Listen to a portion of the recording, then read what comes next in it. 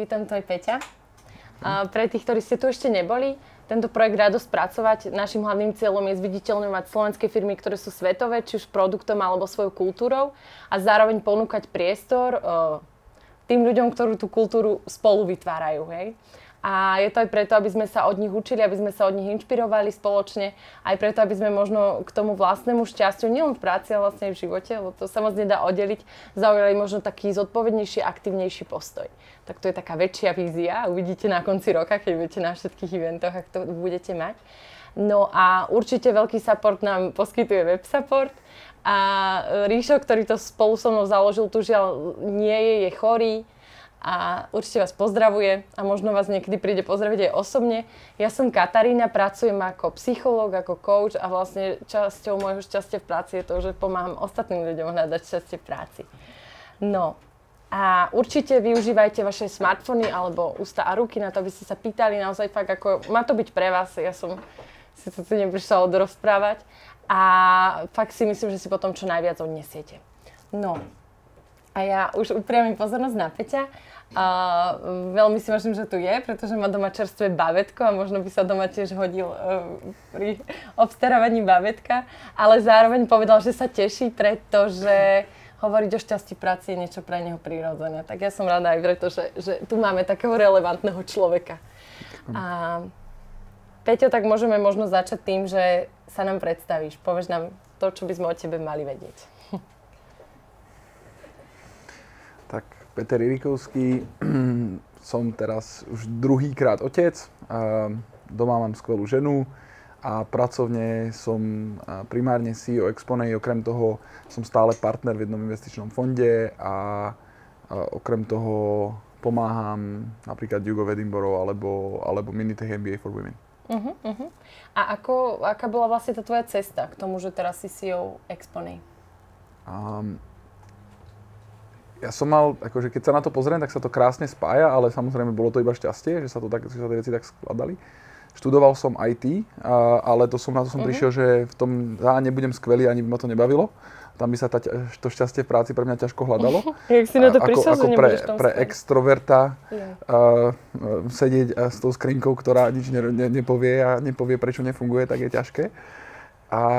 No a plus, ako mal som spolužiakov, ktorí boli o rád lepší a aj keď som sa extrémne snažil, tak som ich niektorých trochu dobiehal, niektorých ani nie. A tým pádom som si povedal, že by som mal skúsiť niečo iné. Potom som išiel po matfize s informatikou som išiel robiť do corporate finance, keď som ani nevedel, čo ten pojem znamená, čo bolo perfektné. Tam som sa naučil o tom, že akým spôsobom fungujú valuácie firiem, ako ich analyzovať a podobne. Odtiaľ som išiel do McKinsey, kde som vlastne zase pochopil tak trochu ako taký globálny biznis, pochopil som strašne veľa rôznych ako sektorov a podobne. Odtiaľ som išiel do Grouponu, kde som sa zase naučil extrémne rýchlo exekuovať. A odtiaľ som išiel do Slevomatu, kde som si vlastne prvýkrát vyskúšal tú CEO rolu. A potom som si zobral pol roka voľno a meditoval som, bol som v nejakých buddhistických kláštoroch a podobne, aby som sa trošku ako keby dokázal z toho uvoľniť a byť v kľude aj v tých situáciách, ktoré ako keby bývajú vypäté. A pomohlo to? No, extrémne. Hej? No, jasné.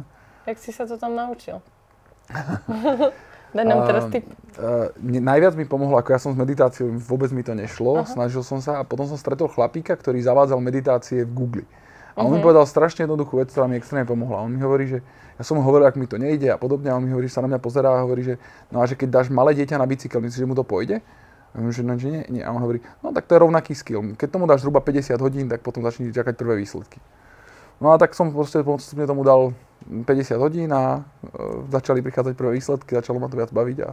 Aha, takže to bolo tých 50 hodín, kde nastal ten zlom, alebo to bolo... Mne to prišlo trošku skôr, ale nebolo to oveľa skôr, akože bolo to strašne veľa. Ako potom mi poradili ďalší, že existuje jedna kniha, kde je, ja neviem, asi 150 rôznych druhov meditácie. A ako niektoré sú strašne vtipné, napríklad, že si človek ľahne a predstaví si, že mu gilotína odsekla hlavu a že on je to telo.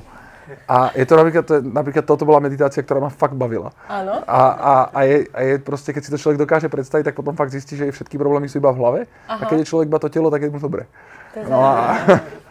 No a takže ako keby meditácie tiež určite pomáhajú, lebo vlastne človek sa dokáže v v akejkoľvek, keď ako, není to, že stále, ale keď človek ako keby pravidelne medituje, tak v akejkoľvek situácii sa dokáže vo chvíli proste ako keby stiahnuť do toho vnútra a tam je vždy dobre. Áno, to máš pravdu, že vlastne na to nemusíš sedieť na yoga podložke, že? V lotosovom sede, ale môžeš meditovať kedykoľvek. A medituješ aj v práci? Je to, akože snažil som sa kedysi a kedykoľvek je to také, že mám toho veľa, tak ma to vždy potom napadne a potom to občas spravím.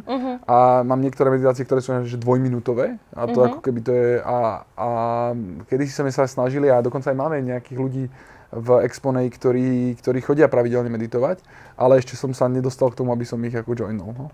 Aha. Takže budem ťa sledovať, že či náhodou si nepredstavuješ, že ti gilotína odsekla hlavu. Dobre. Dobre, a ty si vlastne vravel, že ty si zistil, že na to aj ty sú tvoji spolužiaci lepšie ako si ty, že ty v tom nie si až taký dobrý. Tak na čo si zistil, že ty si dobrý? No a to mi trvalo dlho, lebo keď som išiel do tých financií, tak tam som zistil, že tiež nie som úplne dobrý. Aha, že si už zase odišiel. Potom som bol v tom konzultingu, tam som zase zistil, že to nebude ono. Hej. Ale potom, keď som už bol v tom grupove, tak tam už mi to trochu viac docvaklo. No a čo si myslím, že ako v čom som dobrý je, že dokážem akúkoľvek topik pochopiť veľmi rýchlo a tým pádom vlastne ako dokážem suplovať, že v podstate akúkoľvek pozíciu, ale dneska už v Exponej vlastne na každej pozícii máme niekoho, kto je lepší ako ja, ale každú tú pozíciu viem do určitej miery. Jasne. A tým pádom ako mi to dáva možnosť toho, že môžem mať relevantné diskusie s tými ľuďmi, ktorí tú danú pozíciu robia. A umožňuje mi to toho, že sa vlastne ako keby nebojím žiadneho topiku, lebo to mi dal zase Matfis, že si pamätám, že keď som sa pozrel na skripta a nevedel som ani, čo tie písmenka tam znamenajú, tak vlastne som vedel, že za 2 dní môžem spraviť skúšku. A teraz vlastne to mám tak, že keď mám nejaký topik pred sebou, ktorému vôbec nerozumiem, tak sa vlastne ako nezlaknem, lebo viem, že proste za 2 dní môžem ísť na skúšku, keby som ju potreboval a tým pádom sa do toho viem dostať. Jasné, takže to je nejaká akoby schopnosť fakt rýchlo celkom ako chápať tie súvislosti a vedieť preniknúť aj do rôznych tém. No a potom vlastne ako keby taký skill, ktorý je jediný taký, že relatívne úzky, ktorý si myslím, že v tom som celkom dobrý, je kombinatorika. To bola jediná taká vec, ktorá mi ako z toho Matfizu išla, že som bol ako fakt jeden z tých najlepších. A to je ako zase v biznisovom živote tiež perfektné, lebo vlastne viem veľa vecí, čo sa kedy deje a keď mi niečo nastane, tak ja viem, že keď skombinujem toto a toto, dám to, tak to bude dobre. No. A viem si predstaviť aj, že to celkom pozitívne ovplyvňuje time management, kombinatorika. Dá sa to tak, áno, ale ako zase problém je, že ona ako je veľmi pozitívna na to, ako keby človek vie rýchlo spraviť veci. Akurát problém kombinatoriky je, že tam vniká akože takmer nekonečne možnosti väčšinou a čím je ten svet pestrejší a tým pádom si človek zase naopak musí strážiť to, že ja dokážem do nekonečna vymýšľať, čo by sa malo robiť.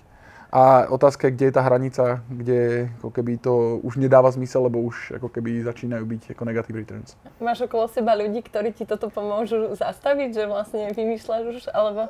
Ako myslím si, že máme veľmi otvorené vzťahy a nemáme problém si povedať, keď niekto robí nejakú hlúposť a ak to poznáte Joža Kováča, tak viete, že on to nemá, áno, tak on nemá problém nikomu povedať, že je niečo blbosť, takže... takže ani tebe, hej? Ako vôbec. No. Dobre, a ešte predtým, než sa dostaneme k Exponej, tak ja viem, že ty si sa vo firme, je to Groupon, za veľmi rýchlu dobu dostal vlastne na manažerskú pozíciu, hej, v Groupone. Boli to nejaké 3 týždne, kedy ty si sa stal. No tak mi povedz, čo si myslíš, že vlastne k tomu ako viedlo? Že či to bola tá schopnosť, že ty dokážeš rýchlo chápať veľa informácií a pospájacích, alebo čo to bolo? Bola to ako kombinácia podľa mňa ako asi 2 hlavných vecí, by som povedal. Alebo 3. Jedna vec bola, že počúvam ľudí a pochopím, čo sú ich problémy. Druhý bod bol, že som ich dokázal ako jednoduchým spôsobom riešiť, taký ten, ja neviem, jak sa tomu hovorí, sedliacky rozum. A tretia vec, že som vedel trochu čarovať s Excelom. A tieto 3 veci dohromady spravili to, že vlastne akože prečo sa dalo tak rýchlo vyrásť v Groupone je, že keď je človek vo firme, ktorá extrémne rýchlo rastie, tak tam je vždy nedostatok kvalitných ľudí a keď je niekto ochotný si zobrať na seba viac, tak mu dajú. No a plus, druhá vec tam je, že vlastne Groupon je biznis, ktorý sa dá hodnotiť na dennej báze a na týždennej báze sme mali board meetingy s investormi. Jasné. A tým pádom vlastne, ako keď som za týždeň spravil výsledky nejaké, tak sa ma pýtali, ako som to spravil, tak som im povedal, čo som zhruba spravil. A oni sa ma spýtali, či to viem zopakovať, ja som spravil ešte viac, tak mi povedali, že to je dobré, že či to viem spraviť ešte na ďalších miestach. Ja som povedal, čo ja viem, tak dajte. A oni mi dali a skúsil som to a ešte aj to zafungovalo. Oni tak mi povedali, že dobre, bude z teba regionálny riaditeľ. To je výborné. Aké si tie zázraky robil teda? No, toto. No ako v podstate prvá vec bola, že keď som počúval tých ľudí, tak som zistil, že čo ich demotivuje, čo ich ako keby brzdí, čo sú tie bariéry. A niektoré veci boli strašne ľahko odstrániteľné, lebo to bolo len nejaká nedorozumenie, lebo tí ľudia boli niekde v Cardiffe a s nejakými ľuďmi z Londýna sa mali niečom komunikovať. Každý si myslel niečo iné a proste ako veľa vecí boli pomerne ako jednoduché, ako keby len roadblocky, ktoré sa dali odstrániť. Takže to bolo ako keby len som si ich vypočul, oni boli ochotní mi tie všetky veci povedať a potom som to len zmenil. No a potom Excel, tak tam bolo napríklad, že bolo veľa rôznych zdrojov dát, ale nikto sa na ne nikdy nepozrel dohromady a ja som to len proste dal do jedného Excelu a tým, že som mal, tam bolo, neviem, 3 hodiny mi trvala jazda vlakom z Londýna až do toho Swansea, čo bolo to najďalejšie mesto. No a tak keď som tam sedel, tak som si proste pospájal tie rôzne Excely a zistil som, že toto je nevyužitá príležitosť, toto by sa dalo spraviť inak a tie veci dohromady sa spojili a nakoniec to bolo ako zaujímavé. Super. A mňa zaujíma, že vlastne ty si bol vlastne vtedy asi pomerne. To bola prvá manažerská pozícia, ktorú si zastával však. Či nie? Prvú manažerskú pozíciu som mal, keď som mal asi 20 rokov. Čoho si bol manažer? Bol som manažer sťahovákov. Čo robil si ako manažer sťahovákov? No normálne som bol ako tzv. Crew chief a dostal som normálne ako 2 ľudí do auta a mali sme prísť niekam a niekoho proste presťahovať. Aha, takže... A veľa akože hneď ako keby prvý deň som dostal rozumnú posádku a druhý deň som dostal dvoch chalanov, ktorí sa čerstvo vrátili z väzenia. Obidvaja boli tak o 10-15 rokov starší odo mňa a ešte to boli černoši, ktorí ako keby Belocha fakt nechceli poslúchať. Takže ako to bola moja prvá manažerská skúsenosť, ktorá mi tiež dala ako veľa. No a v tejto manažerskej skúsenosti už si vtedy využíval to, čo si využíval neskôr v Groupone? To ešte nebolo počúvanie. Tam som mal, aj trošku som sa snažil, ale tam to bolo ťažké. Tam som len spravil to, že vlastne tam som ako keby z toho bol jednoducho ako zúfalý, lebo ako človek niečo povie a oni nič nespravia a proste pozrú sa na mňa, že čo si myslím a podobne. No ale tam som začal robiť to, že vlastne keď nič nefungovalo, tak človek skúša úplne blbosti a ono sa občas niečo chytí. A to je vlastne to, čo robím doteraz, že keď niečo som zúfalý, tak začnem robiť akože, že ja neopakujem tú istú vec dookola. Áno. Hej, a tým pádom, a mám dostatok kreativity na to, aby som vymyslel proste kopec vecí a tým pádom, keď niečo nefunguje, tak ja vymyslím 15 vecí, čo sa dajú vyskúšať a niekedy proste nejaká úplná blbosť funguje. A napríklad s týmito, co si pamätám, že to vzniklo ako úplnou náhodou, že sme boli na poschodí nejakého domu a tam nejaký chlapík, ten Černoch jeden, proste chytil takú skriňu a začal ju ťahať sám dole. A ja sa na ňo pozerám a hovorím, že čo to robí, že není šanca, aby tú skriňu doniesol dole a neorípal steny. A on, že nie, pozeraj. A ja som bol taký, že aha. A hneď mi to tam bliklo a proste na ďalší sťahovacký job som len prišiel a hovorím, že to není šanca, že toto dokážeme na 2 hodiny naložiť do auta. Že nie? Hej? A podobne. Akože takéto ako blbosti, ale proste človek musí len skúšať úplne čokoľvek a ono sa občas niečo chytí a keď sa niečo chytí, tak len ako keby opakovať. Super, to sa mi páči, lebo naozaj človek si niekedy myslí, že tým istým spôsobom, akým sa do problému dostal, ho aj vyrieši. Hej? Že keď budem robiť to isté, vyrieším problém, ale vlastne väčšinou to tak nie je. Takže Peťo, ty si vlastne ako 20-ročný zhruba a viac možno žil v Anglicku, hej? Nie, toto som bol iba normálne na work and travel v Amerike. Áno. A potom, keď som mal, v Groupone som bol, keď som mal asi 26, niečo také, 26. A to bolo v Anglicku? A to bolo v Anglicku. No. A tam si bol kvôli štúdiu, alebo si tam za tou prácou išiel? Tam som išiel za prácou, tam to bolo také, že som dostal ako keby extrémne jednoduchú a dobrú radu, že som rozmýšľal, že čo budem robiť ďalej. A jeden kamarát mi povedal, že choď do firmy, ktorá rýchlo rastie a má veľké marže.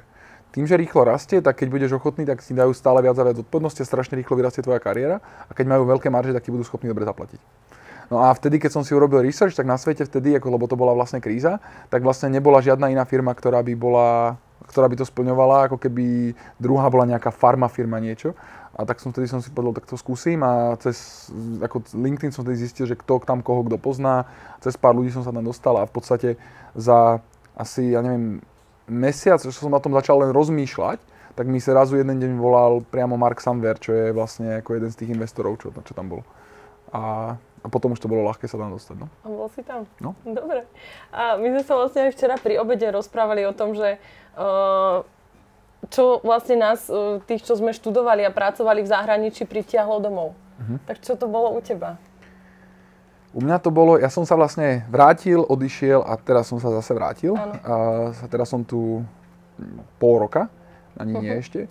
A čo mňa pritiahlo naspäť, v podstate bol primárne Leaf. Ja keď som bol ako CEO Slevomatu, tak vtedy začal vznikať Leaf a ono ako keby úplne na začiatku toho, keď ešte ani nevedeli, čo to bude, tak tam bol jeden môj veľmi dobrý kamarát, ten, čo mi práve dal tú radu o tom Groupone, tak on vtedy rozbieha, ako pomáhal vlastne ako keby vymyslieť, že čo by vlastne Leaf mal robiť, že akým spôsobom sa dá Slovensko zmeniť k lepšiemu. No a mňa to fakt úplne žralo úplne od začiatku a on mi až nadával, lebo keď sme chodili hrávať tenis, tak on mi hovoril, že ja prídem z práce, idem za kamarátom a ten sa ma pýta o práci. A tým pádom už vtedy ma to začalo fakt chytať. No a potom tým, že Leaf na začiatku mal strašne veľa vecí, čo potrebovali a presne tam sa hodilo to, že ja viem všetko, ale nič poriadne, ale ako dokázal som tie veci ako keby načať. A tým pádom som im pomohol rozbehnúť nejaké veci. Napríklad čo ma veľmi bavilo, bolo, že pozerať sa na to, ako identifikovať niektoré vlastnosti u študentov. Aha. A tým pádom sme sa spravili analýzu toho, že ako vyberajú ľudí top firmy, ako vyberajú top univerzity. Super. Ako top ako stredné školy a potom ešte sme sa s psychológmi bavili, že aké vlastnosti sú v akých časoch ako keby sa vyvíjajú. A z toho sme sa snažili poskladať, že čo sú nejaké túly a potom, že v akých fázach sa čo má skladať. No a potom to prebral človek, ktorý bol šéf HR v Coca-Cole, myslím, že v Európe alebo neviem, či globálne. A ten už to spravil poriadne, ale ja som to aspoň načal, že som mu ako keby dal veľa vecí, ktoré ako keby, s ktorými sa dalo potom pracovať. Hej, že si zase priniesol ten nápad a vzbudil tú iskru a už to niekto dokončil. Dobre. A čo je ten výsledok? To ma zaujalo, že aké tie vlastnosti sú, to je stredná škola, je to tak? No ono to je práve tak, že my sme sa na to pozerali v rôznych vekových kategóriách, no a ono to je ako, že je to strašne ťažké, ono to ťažké aj u dospelých a ako u tých stredoškolákov je to ešte ako keby ťažšie. Akurát tam bolo to, že ktoré vlastnosti sa ako vyformujú. No a problém je, ako, že keď človek sa pozerá na dospelých ľudí a čím ako neskôr, tým ľahšie sa to robí, tak v podstate keď chce pochopiť nejakú vlastnosť, tak sa hľadá minulé skúsenosti, ktoré ten človek ako keby zažil a pýta sa ho do detailu, ako v nich rozmýšľal, čo sa tam dialo a podobne. Teraz toto u stredoškolákov nefunguje, pretože oni veľmi často tie skúsenosti, ktoré by človek chcel overiť, oni nemajú a oni ani nerozmýšľajú. No a tým pádom ako keby, čo je najlepšia vec, čo sa dá zase robiť tam, že ako keby v tých úplne skorých štádiách je otočiť to a povedať tomu človeku hypotetickú situáciu a nechať ho riešiť ju v tom danom momente a všímať si len niektoré myšlienkové vzorce.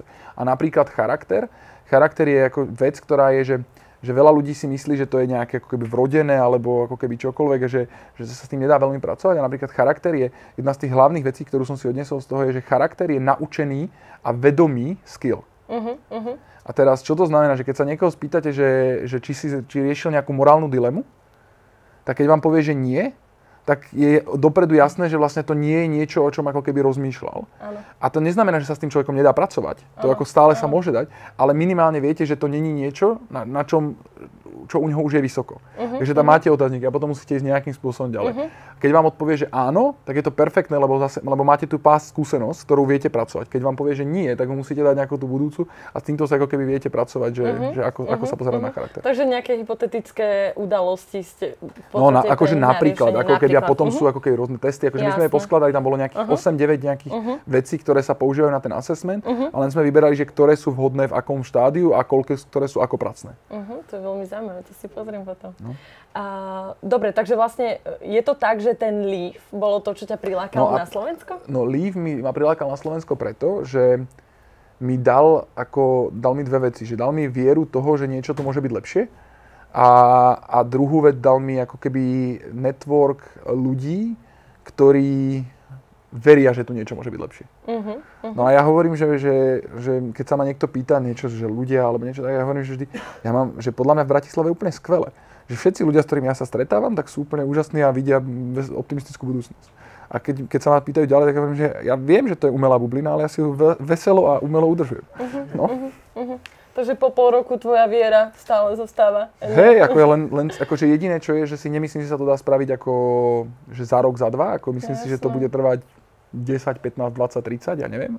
Ale veľa vecí sa deje tým správnym smerom. No jasné. Ty si vlastne hovoril, že pracujete akoby aj na nejakej siete, ako aby sa vlastne tí ľudia vracali, aby neostávali a prišli tvoriť možno tú pozitívnu bublinu, ju zväčšiť takmer na... No.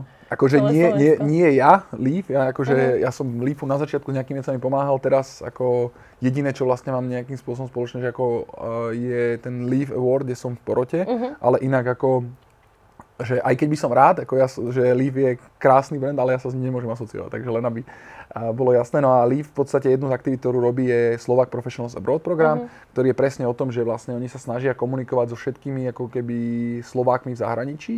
A robia dve veci, že sa snažia, že keď niekto má záujem sa vrátiť, tak extrémne s tým pomáhajú. A za druhé robia to, že aj keď sa nechcú vrátiť, tak sa snažia vytvárať tým ľuďom vzťahy niekde, kde môžu pomáhať a kde ako zmysluplne vedia niečo ovplyvniť. Dobre, super. Poďme k brandu, ktorým sa môžeš asociovať, a to je Exponea. Aký je príbeh Exponei? Ako vznikla? Skúsim čo najkratšie. Nemusíš. Ja som stretol Joža ešte keď som bol CEO Slevomatu. Jožo mi ukázal vtedy platformu, ktorá sa volala 7 Segments a v podstate mi ukázal, čo vie a čo by mala vedieť v budúcnosti. No a mňa to ako dosť nadchlo, lebo ako CEO Slevomatu som mu povedal, že škoda, že som ťa nestretol 2 roky dozadu, že ušetril by si mi rok a pol implementácie. Veľa vecí, ktoré sme v Slevomate pracne robili, tak vlastne Exponea vedela. Že príklad, ako také hlúposti, ako že my sme v Slevomate mali nejakých 80 mailov, ktoré boli nastavené, že pri rôznych udalostiach, ako keby v životnom cykle zákazníka, tak dostal nejaký mail. A za tieto e-maily nás ajťáci úplne nenávideli, pretože každý ten jeden e-mail vlastne znamenal zhruba nejakú ako keby jednodennú prácu pre toho ajťáka. Pretože každý ten mail sa tam musel proste ako keby zvlášť nakódiť, tie triggery sa museli otestovať, muselo sa to nechať nejakú dobu bežať, aby sa zistilo, že to nechodí k nejakým nesprávnym ľuďom. A tým pádom ako keby tieto veci boli proste komplikované, oni to fakt nemali radi. Teraz s Exponeou takéto niečo urobiť je 3 minúty. A ako príklad. Ďalšia vec, segmentácie. Ako my sme si zaplatili externú firmu, aby nám spravila nejaké druhy segmentácie. Keď som to videl a to, čo dneska s Exponeou sa dá spraviť, tak to je človek, ako ešte aj ja to viem. A to Jožo sa mi stále smeje, že ako jeho úspech bude, keď aj ja začnem používať Exponeu. Ale ako, že to je tak ľahké a tie veci, ktoré z toho človek vidí dneska, to je proste perfektné. Ja si pamätám, že my sme napríklad mali mesačný projekt na to, aby sme niečo také spravili. A v Exponeu si to človek takto nakliká a ešte aj ja to viem a mám to za 4 minúty hotové a proste viem si spraviť analýzu. A tieto veci proste, a teraz napríklad, keď človek spravil nejakú analýzu a vyšlo mu niečo a teraz poslať na týchto ľudí e-mail a spraviť na nich nejakú kampaň, zase. Ajťáci úplne nenávisť na nás, lebo proste z jedného systému museli vyťahnuť nejaké IDčka, v ďalšom systéme museli hovoriť, či na tých ľudí takýto typ e-mailu môžeme posielať, museli proste nakodiť nejaký e-mail a teraz zase v Exponei si človek takto spraví segmentáciu, takto si klikne, že send campaign a hotovo. Hej? A to akože, to sú veci, alebo ďalšia vec je vouchere. Proste vouchere sú strašný pain, proste, lebo ako keby je potreba ich ako keby účtovnícky udržiavať. Exponea má perfektne spravené vouchere a človek môže spraviť proste kampaň, že pošle ľuďom ešte aj ako keby variabilný voucher a je to za chvíľku. A všetky tieto veci, keď ja som videl, tak ja som bol z toho strašne nadšený a ako keby veľa vecí vtedy bolo takých, že úplne na začiatku, niektoré veci boli len také, že Jožo vedel, čo chce. No a vtedy sme sa nejakým spôsobom bavili a ja som potom odišiel na toho pol roka svojho ako keby kade tade. A keď som sa vrátil, tak som sa s ním dohodol a dal som mu nejakú angel investíciu. No a potom sme vlastne založili nejaký ten fond a po roku ma Jožo začal presviečať, že to, čo oni robili vtedy, bolo pre gaming. A ja som hovoril, ja gamingu moc nerozumiem, takže ako keby tam veľa toho nenamútim, ale on hovorí, že už pochopil, prečo gaming je ťažký a že by to chcel otočiť na e-commerce, o ktorom ja veľa viem a ktorému verím a ktorému som od začiatku vedel, že tam, keď to posunieme tú platformu, že to bude mať obrovské uplatnenie. No a Jožo ma začal na to presviečať, ja som na začiatku bol taký, že sa mi veľmi nechcelo, lebo som vedel, čo znamená ako byť CEO a že ako veľa ľudí si myslí, že to je skvelé a ono tam je nič. Ale povedal som si, že na konci ma presvedčilo, keď som si uvedomil, že 3 veci, ktoré tam sú. Že máme šancu z toho spraviť fakt globálny success case a verím tomu, že keď si potom niekto z vás povie, že keď proste takí debili ako Jožo a Peťo to dokázali spraviť, tak to dokážem aj ja. A druhá vec je, že tí ľudia, ktorých máme dneska vnútri, a to sa nám fakt ako keby krásne darí, my tam máme kvantum ľudí, ktorí chceli podnikať alebo podnikali a oni si to odložili a prišli do Exponei, lebo veria, že tam sa naučia oveľa viac. A títo ľudia vlastne dneska vidia, ako stávame tú firmu, ako sme vlastne z ničoho sa dostali proste na valuáciu, ktorá je dneska niekde medzi 50 a 100 miliónmi ako euro. A oni to vidia, aké blbosti pri tom zároveň robíme a tým pádom tí ľudia to budú schopní spraviť ešte lepšie, keď to budú robiť na budúce. V nejakej inej firme SaaSovej. No a tá tretia vec, ktorá mi príde úplne najdôležitejšia je, a vlastne máme tu aj ako Lukáša si teda, on to môže potvrdiť, že my máme ako konzultanti naši a CSMK robia s najlepšími ako keby firmami teraz v regióne a v UK, ktoré proste najlepšími e-commerce firmami, ktoré naozaj v Európe sú a pomáhajú im ešte zlepšovať ich biznis. To know-how, ktoré v tej miestnosti je, tak to je proste to, podľa mňa, že ja si myslím, že na európske e-commerce dneska už pravdepodobne nikto nemá ako keby lepšiu kvalitu ako keby znalosti, ako máme my. A to sme úplne na začiatku. Teraz keď si uvedomím, že títo ľudia vlastne niečo takéto ako keby skladajú a oni sa vlastne stále zlepšujú vzájomne, lebo každý deň príde niekto s nejakým use caseom. Proste dáme každý týždeň niečo nové, čo ich tých ďalších obohatí. A tým pádom títo ľudia budú schopní kedykoľvek proste spraviť nejaký ako B2C e-commerce business výrazne lepšie, ako ktokoľvek z nich by bol schopný predtým. No. A teraz už dokonca máme 2 prípady, že CEO nejakého našeho klienta k nám prišiel. Že normálne máme klienta z Čech, kde ten CEO bol natoľko nadšený z Exponei, že normálne on odovzdal CEO stoličku inému človeku a pracuje u nás. Aha. Tak to je husté. No. Tak to je super. A teraz takéto veci, keď sa dejú a potom ako človek ako je Lukáš a proste ako teraz prišlo veľa super kvalitných ľudí a ako tam to je perfektné, akože ak čokoľvek by ma zaujímalo, tak tam prídem do tej miestnosti a tam sú proste top experti. No.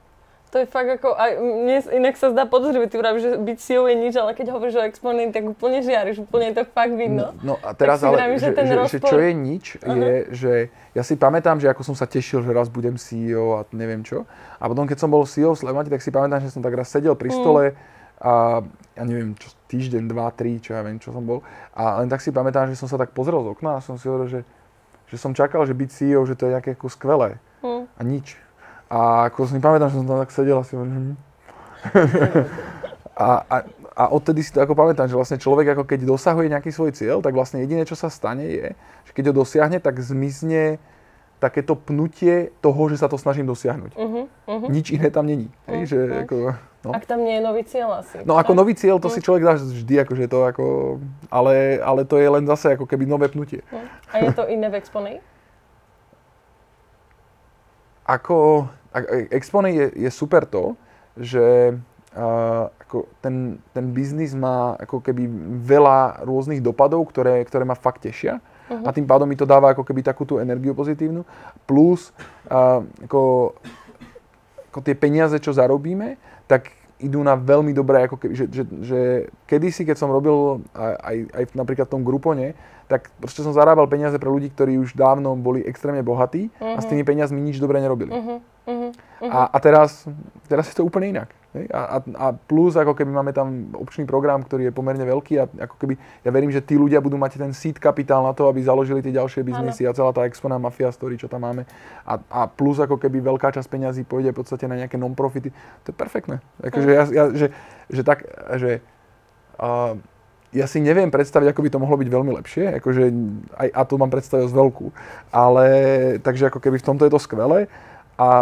No ale stále ako je tam ako, že ako milión problémov, akože, ktoré tam sú, to je ako, že ono sa to môže zdať, ako ja ľuďom na pohovore občas hovorím, a hlavne to je ako jedna z tých vecí, ktorú ja sa snažím hovoriť aj tým ľuďom donútra, že to, ako to je v Exponei, je ako keby veľmi prirodzené, ako bývajú v rýchlo rastúcich firmách. A veľa vecí, ktoré ľudia hovoria, tak ja im hovorím, že to stále sme napríklad akože top 25%, čo sa týka toho štádia v tej firmy, a aj tak je to bordel. Napríklad ako financie, ako, že teraz prechádzame ako auditom a ľudia ako nadávajú, že niektoré veci nemáme. Ja hovorím, že že hovorí, že niektoré, to je super, lebo to znamená, že tie ostatné máme. A ja som ako zažil, ako, že aj Groupon, to bola úplná katastrofa. Ako keby, že napríklad tam jeden kamarát sa stal šéfom Dachu, ako Nemecko, Švajčiarsko a Rakúsko. A keď sa stal šéfom Dachu, tak ja som ho stretol asi po mesiaci a pýtam sa ho, že koľko tam má ľudí. A on hovorí, ja neviem, 500 až 800. Hej? A teraz akože, a človek sa smeje, ale to je normálne, akože, a ako keby takéto veci sa dejú a ide len o to, že držať to tak, že nič nesmie byť tak zlé, aby to poškodzovalo biznis a potom na tých, a tým pádom všetko, keď sa stáva, že, ako keby, že by to brzdilo biznis, tak je to treba posunúť a potom na tých veciach, ktoré sú skvelé, tak treba stavať. A ty vieš, koľko máte ľudí? Akože 150 zhruba. 150. No. Koľko vás je na Slovensku? Podľa mňa nás je teraz ako 100 plus minus 5. No. Tak, no. Pozaj trošku plus. No. A vy ste vlastne, ja som sa dočítala, že na 4 kontinentoch. Je to tak? Alebo už ste na viacerých? To je akože, čo podľa toho, čo sa počíta, a či zákazníci, alebo ľudia a podobne, a ono to asi skôr to boli ako ľudia. No. No ty si to hovoril, tak neviem, čo si povedal. No hej, a my sme mali kedysi, my sme mali ešte aj Austráliu, ktorú teraz nemáme, ale máme zase Južnú Ameriku, ktorú sme predtým nemali. A v Ázii nemáme nikoho, takže podľa mňa teraz máme len v podstate ako keby, že ľudí, konkrétnych našich ľudí máme len na 2 kontinentoch, ale čo je tiež napríklad jedna z vecí, ktorou ja vnímam, že to je learning, ktorý sme si prešli, že to bola hlúposť expandovať tak rýchlo a tak veľa. A ako ste na to prišli, že to bola hlúposť? Číslami. Číslami, no, v podstate ide o to, že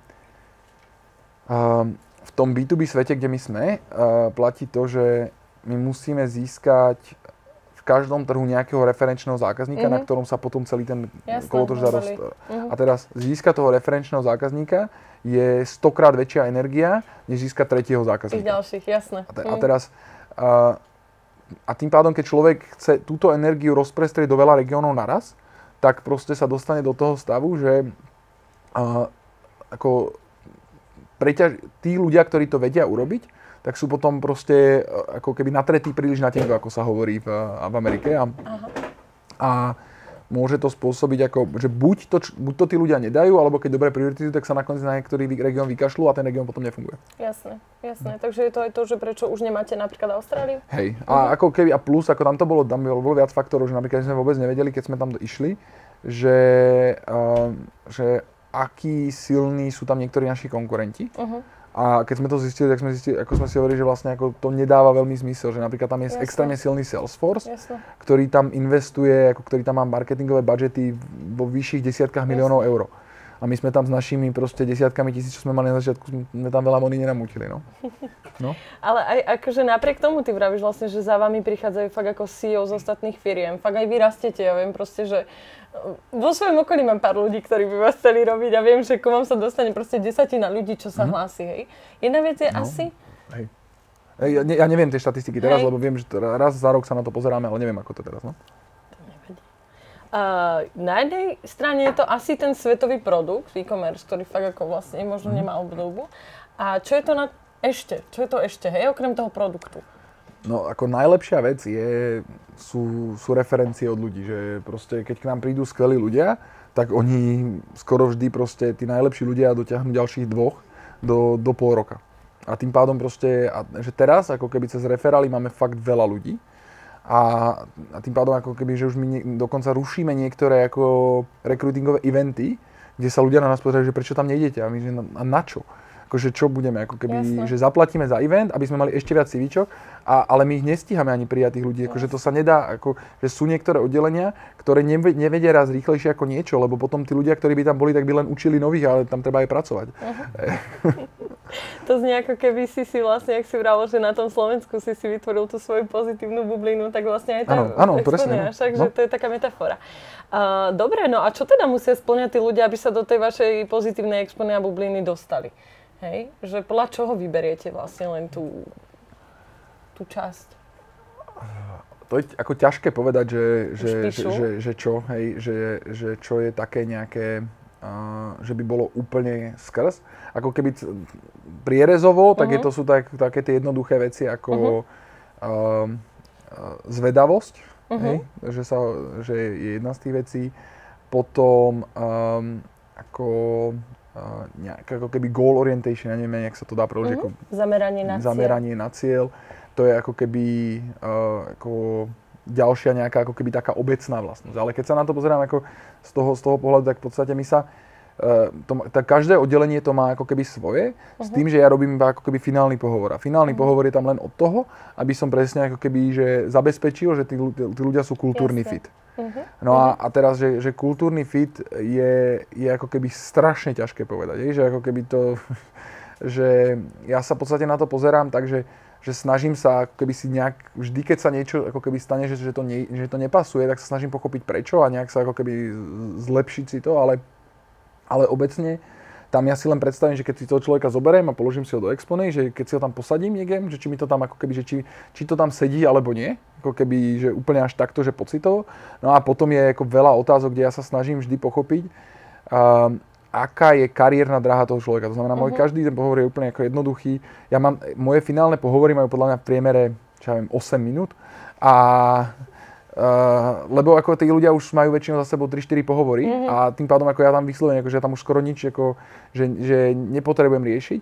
A z toho tá prvá časť je vždy rovnaká, že ja sa snažím pochopiť príbeh toho človeka, aby som si predstavil, že aká je jeho trajektória a že či potom to, čo chce robiť v Exponej a čo očakáva, že či to je ako keby pokračovanie tej čiary, alebo je to úplný zlom. A keď je to jednoduché pokračovanie, tak je to strašne ľahké, pochválim ho, že dobre a poď.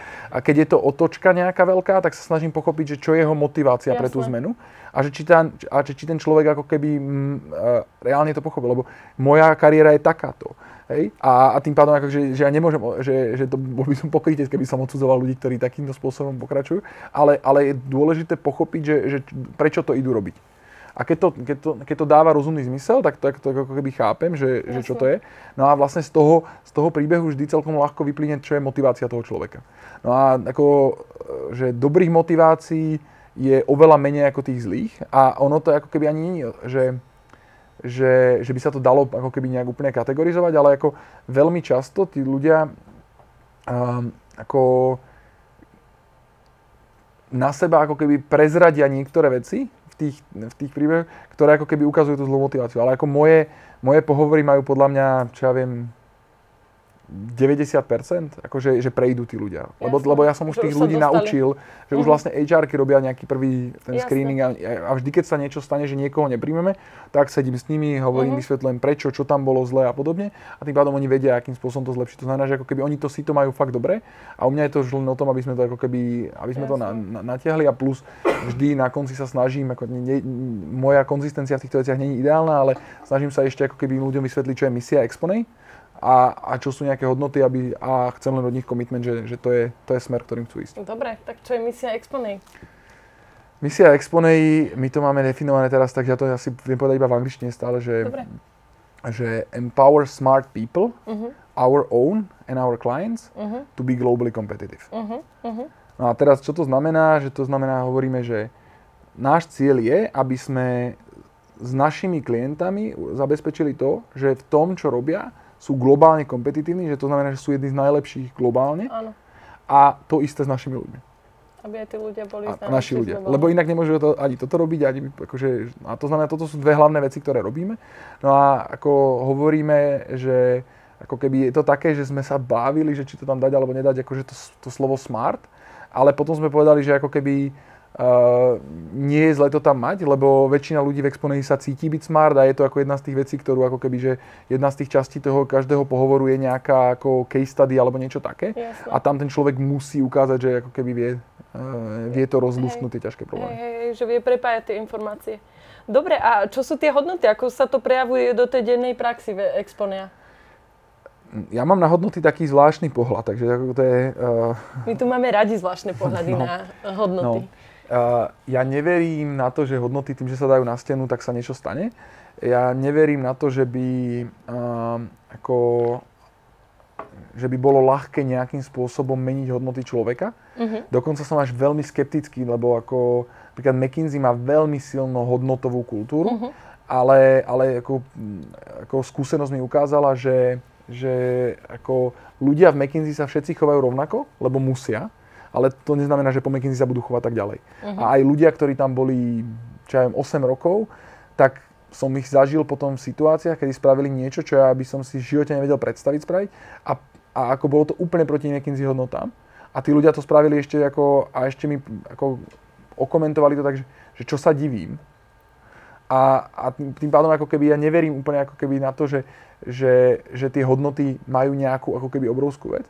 Sú časti, ktoré fungujú, sú časti, ktoré menej, ale ja sa na hodnoty pozerám tak, že sme si tým definovali, že v podstate pre mňa, keď sme to definovali na začiatku, tak to bola nejaká ašpirácia.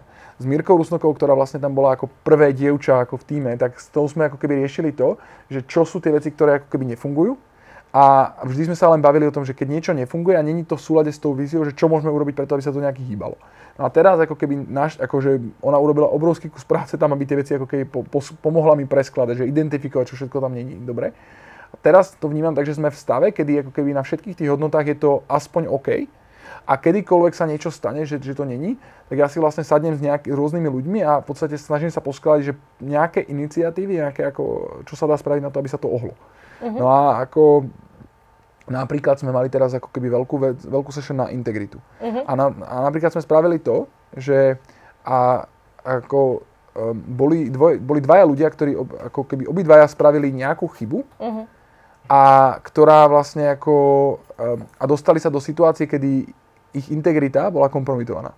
A obidvaja sa dostali, lebo ako jeden spravil nejaký prúser a druhý bol požiadaný, aby ho kryl a s tým súhlasil. A teraz ako keby títo ľudia, v podstate sme sa ich spýtali po tom, čo sa ako keby to celé prevalilo, ale ako keby relatívne dobrom sa to prevalilo, tak sme sa s nimi dohodli a oni ako dobrovoľne že súhlasili s tým, že na stage, ako pred všetkými 140 ľuďmi, čo sme ich mali na takom globálnom samite, tak povedali celú tú story.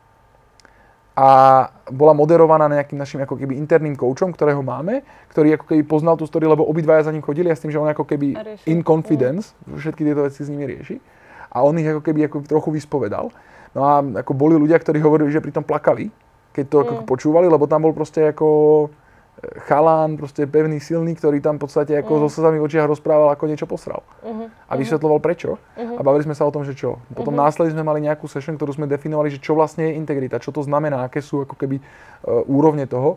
Okrem toho sme ešte potom mali ako separátne session ešte s nejakými ako keby ďalšími dvoma ľuďmi, ktorí niečo také zažili a potom sme mali session s pár ďalšími ľuďmi, ktorí ako mali záujem sa starať o to, aby tá integrita ako keby v tej exponej bola silná a čo s tým môžeme spraviť. A toto sú nejaké ako keby, že toto je nejaká sada akcií, ktoré sme spravili preto, aby sme to posunuli. A ja verím, že sa to posunulo, ako vidím, že minimálne sme ako keby, že teraz není nikto, kto by o tom mohol nerozmýšľať, lebo hodinu to musel počúvať. Hej? A tým pádom ako a veľa ľudí ako povedalo, že to bol pre nich highlight celé nejaké ako keby vlastne ako 5-dňové akcie. A teraz sú tí ľudia vlastne vďaka tomu stave, že keď sa niečo stane, tak vedia, čo majú spraviť a vedia, že musia reagovať, lebo vedia, že keby nereagovali, čomu by to viedlo dlhodobo a podobne. Ty si na začiatku povedal, že ty máš možno zvláštny pohľad na hodnoty a tak možno ja mám tiež zvláštny. Ale zrovna toto, čo hovoríš, si myslím, že vtedy majú samozrejme tie hodnoty zmysel. A presne ako vravíš, hodnoty vlastne človeku len veľmi ťažko zmeníš. Skôr ho naučíš, skôr mňa naučíš kodiť, alebo neviem, čo by som potrebovala, aby som sa k vám dostala, než by si mi asi zmenil hodnoty. Takže fakt ako aj to, ako o tom hovoríš, že vlastne máte hodnoty a keď niekto spraví niečo, čo je proti hodnotám, tak na to poukážete a vlastne ten človek chápe, že aha, tak ja som týmto sa tak nechoval, že mi to príde veľmi zmysluplné. Takže ty si povedal jednu hodnotu integrita, hej? Aké sú tie ďalšie?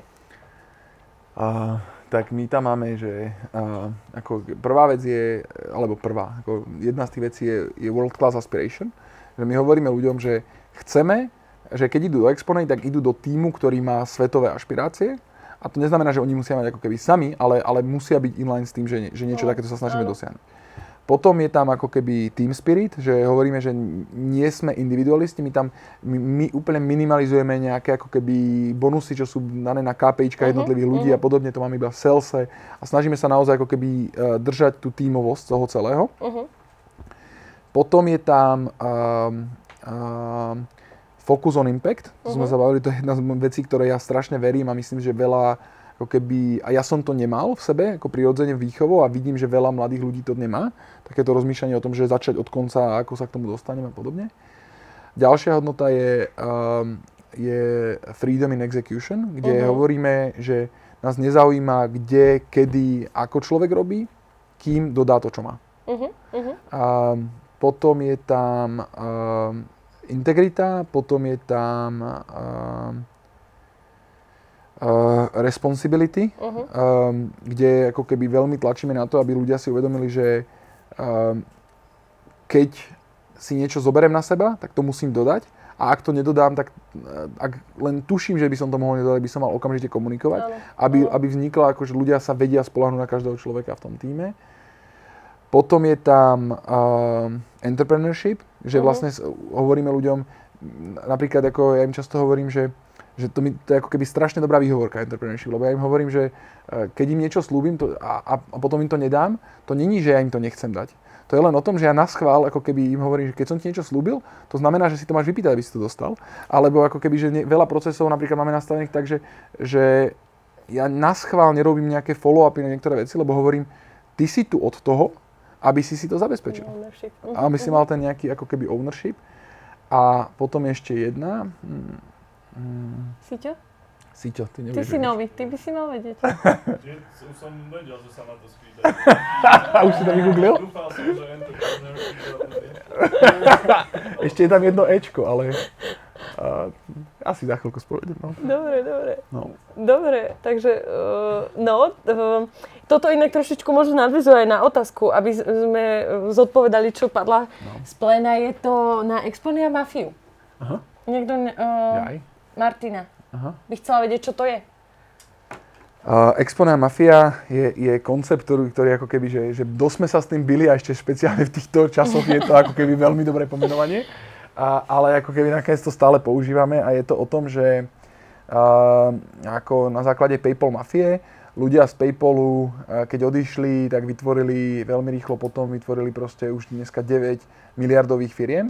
A ľudia z tých firiem už vytvorili ďalších viac ako 8 miliardových firiem a potom to ľudia prestali trackovať.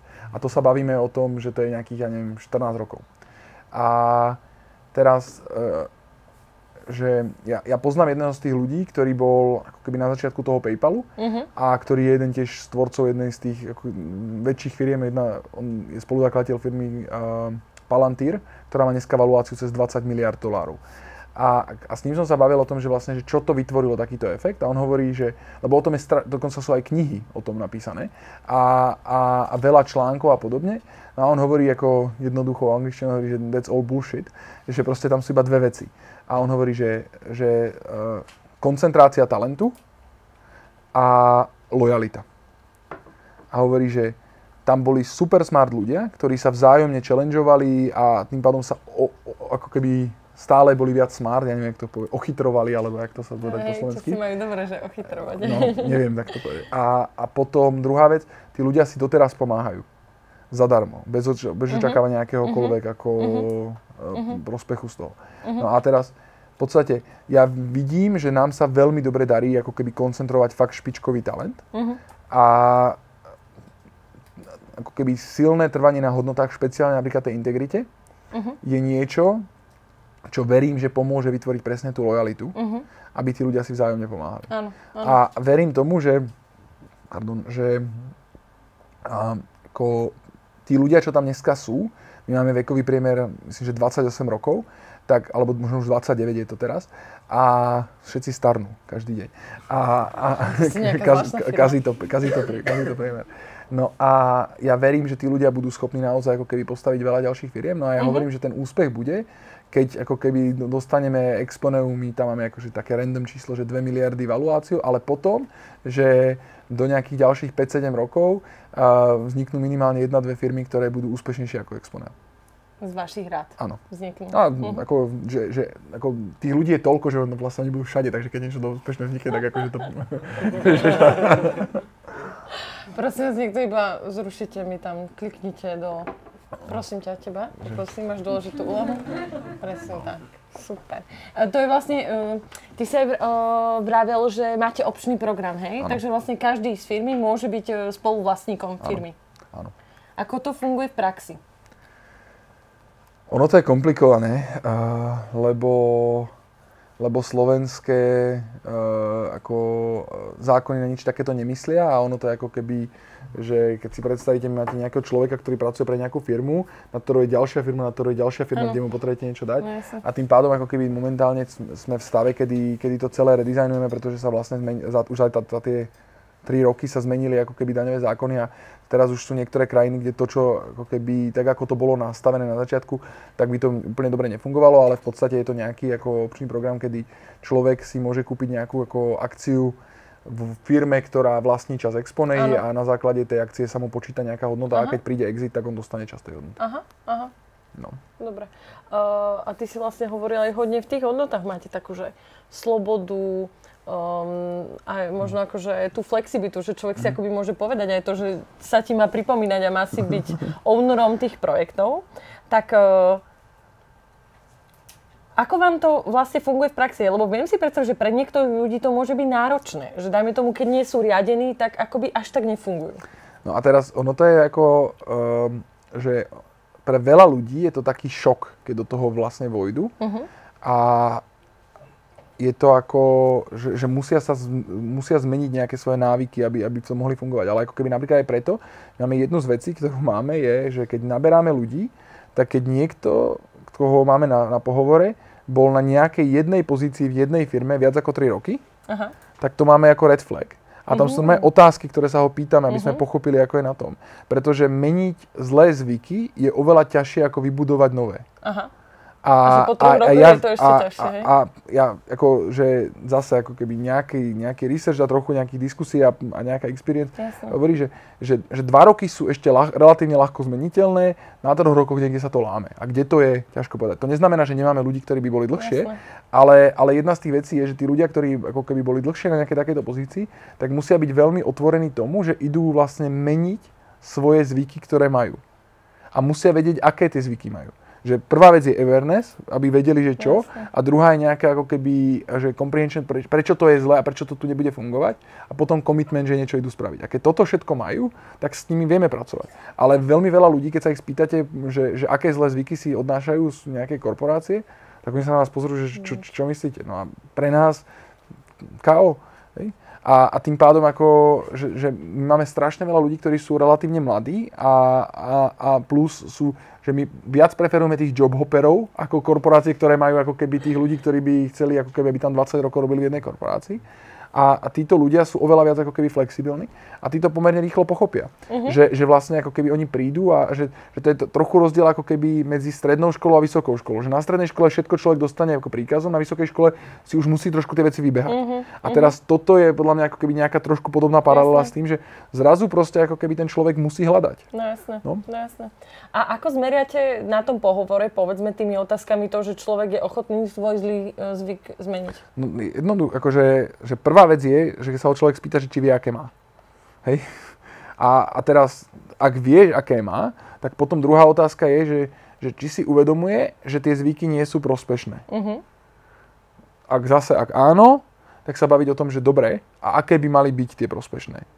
A teraz už ako keby, ja si myslím, že 80% ľudí neprejde cez tie 3 otázky. Príde mi to dosť náročné. No, ale ako keby, ale tie otázky pritom neprídu úplne ako keby zjavné.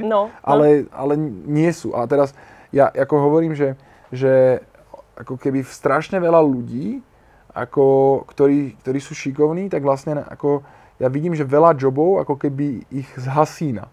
A ja často, keď mám pred sebou nejakého človeka, tak ja sa na neho pozerám, že to je človek, ktorý je, že ja si predstavím sviečku, ktorá už ako keby dohára a keď je zhasnutá úplne, čo je veľa ľudí ako keby takých tých, tak proste vôbec tam není čo diskutovať.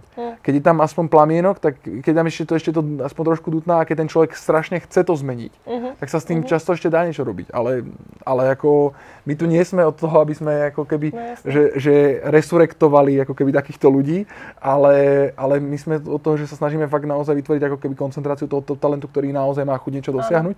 A tých ľudí je veľa. A ako my máme v Expone aj strašne veľa ľudí, ktorí sú z zahraničia. Ja myslím, že ja neviem, koľko bude to číslo teraz, ale ako viem, že v jednu chvíľu to bolo viac ako 25 ľudí, ktorí prišli zo zahraničia do Expone. A vnímam, že ako keby, že to sa nám podarilo ako keby u tých zahraničných študentov vytvoriť si ako dobrú reputáciu a veľa ľudí sa k nám hlási a úplne ako špičkových ľudí, ktorí ako keby to ma vždy strašne teší. A k tomu máme ako keby kopec ľudí, ktorí sú proste skvelí tu doma a robili si svoje veci a robia ich na špičkovej úrovni, aj že ako napríklad Lukáš a jeho ako SEO schopnosti. A tým pádom takýchto ľudí, keď dáme dohromady, tak to je perfektný mix, no. Lukáš už sa červená, hej? Dobre, čo? Takže vlastne je to jednak, že sú to špičkoví ľudia a plus je tam to, že vlastne nie je možno tak o to, že mám nejaký bad habit, ale som vôbec ochotný ho zmeniť, hej? No. Že to je vlastne dôležité. Už sa stalo niekedy, že povedal človek, ja som taký ochotný a vlastne po mesiaci ste zistili, že ani není? Dobrá otázka. Hej, ako stalo sa to a otázka je len, že ako hlboko sme mali tú diskusiu na začiatku, ale hej, mali sme aj, ako napadol ma teraz jeden prípad, ako samozrejme nebudem menovať, ale ako napadol ma jeden prípad človeka, ktorý sme mali veľmi otvorenú diskusiu o tom a aj tak nebol schopný ten zvyk zmeniť. Takže ako to s ním dopadlo? Odišiel, ale ako keby v dobrom, že to našťastie sa nám relatívne dobre darí. A čo ešte super je, že my sme normálne hovorili, že ako keby, akože joke, hej, ale že sme hovorili, že pre nás by sme mali hajrovať všetkých a potom ich vyhadzovať, lebo každý človek, čo odíde, tak sa stane klient. A to je úplne perfektné, takže ako, ale ako nezačali sme to robiť, takže ako... Takže stále je tu šanca. Dobre, Peťo, máme otázku na Freedom of Execution. Ako sa to prejavuje? Má človek monthly akože... deliverables. OK. A ako, kde, kedy ich doručí, je skutočne ako, up to him?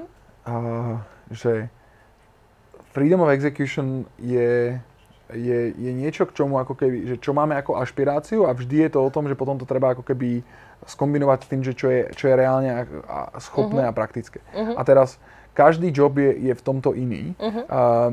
Ako napríklad salesák, to je úplne na ňom, ako to spraví a má veľmi jasné ako keby jednoducho merateľné KPIčko. Delivery človek, takisto, akurát on už je oveľa viac závislý na tom klientovi a to, čo ten klient ako keby, čo si s ním on dohodne. Alebo prípadne ako keby nejaký jeho manažer si niečo dohodne.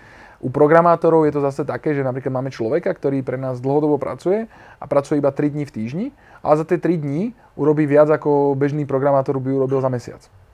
A tým pádom ako keby, že máme to s ním takýmto spôsobom nastavené. To znamená, že ako keby hľadáme setupy, máme ľudí, ktorí proste chcú učiť, tak sme sa dohodli s nimi a proste môžu učiť nejakú časť ako svojho času. Aha, v rámci vašej firmy? Alebo nie, mimo.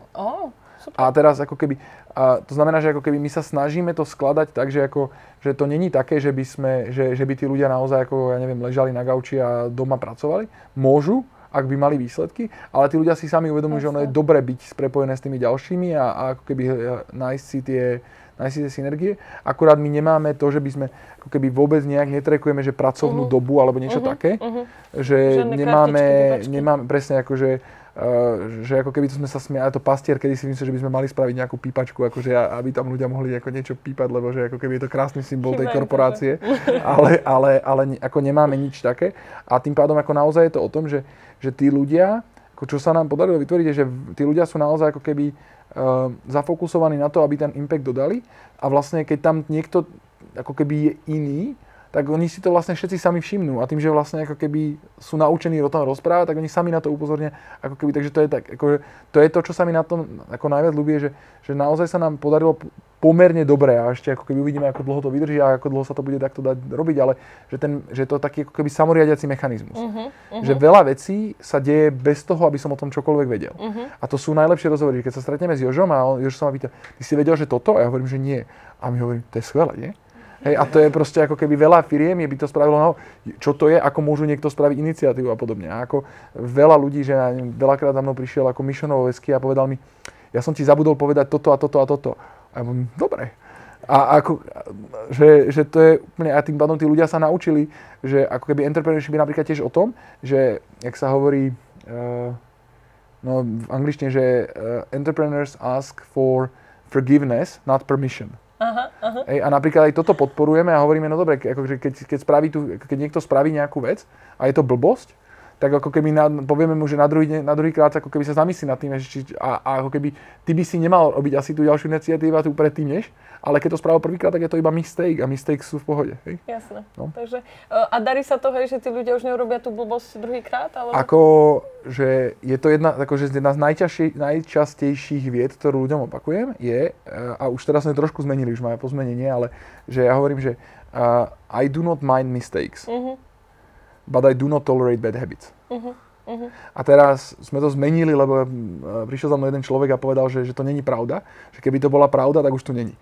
A je tam ešte teraz? A ešte stále tam je. A hovorí mi, že ako keby on má bad habits, ale postupne na nich pomaly pracuje.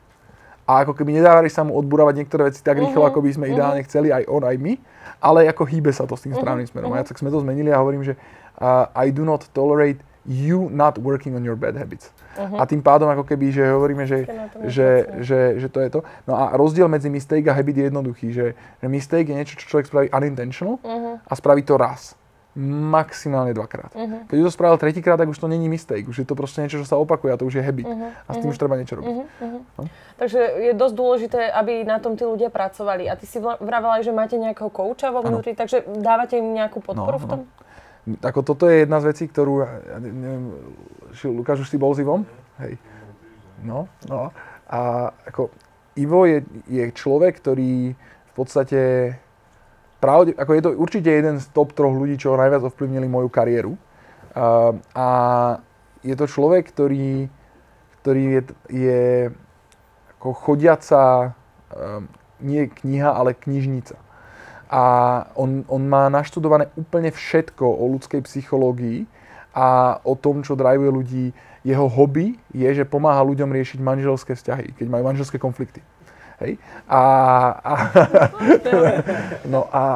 to je človek, ktorý naozaj, ako keby, keď za ním prídete, tak to je úžasné v tom, že a ja to robím tiež sám často. Hej? A v piatok s ním sedím teraz na jednej veci, že on vám nie len, že vám pomôže vyriešiť ten problém, ale on vám povie framework, ktorým viete vyriešiť podobný problém vždy do budúcna. A vždy, keď ten problém príde, tak on vám blikne, že aha, toto, a tým pádom takto. A tým pádom ako keby toto je skvelé. No a v podstate my ho máme teraz od januára, je full time, ako keby, on je ako keby pre fond, ale v podstate má 90+% kapacity alokované na Exponel.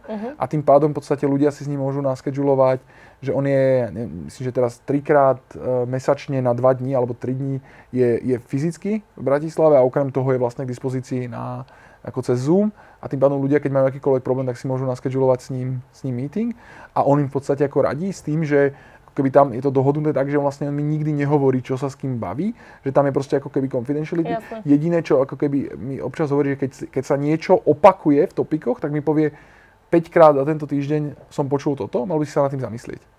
Ale ako keby, anonymne ti povie topik, sa opakuje. Áno. A to je ako maximum, ale on hlavne pomôže tým ľuďom a to je skvelé, že vlastne tí ľudia, keď vidia, ja neviem, že prídu za ním a povedia, vidím, že toto není v súlade s našimi hodnotami, tak on im povie, dobre, a čo si s tým spravil?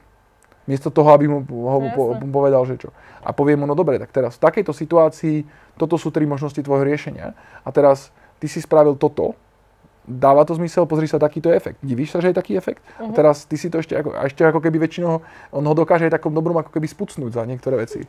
Ale ako keby tak, aby si to človek dobre uvedomil. A potom mu povie, no dobre, teraz v takejto situácii toto sú 2 dobré riešenia, toto je to zlé riešenie. Rozhodni sa, aké chceš urobiť.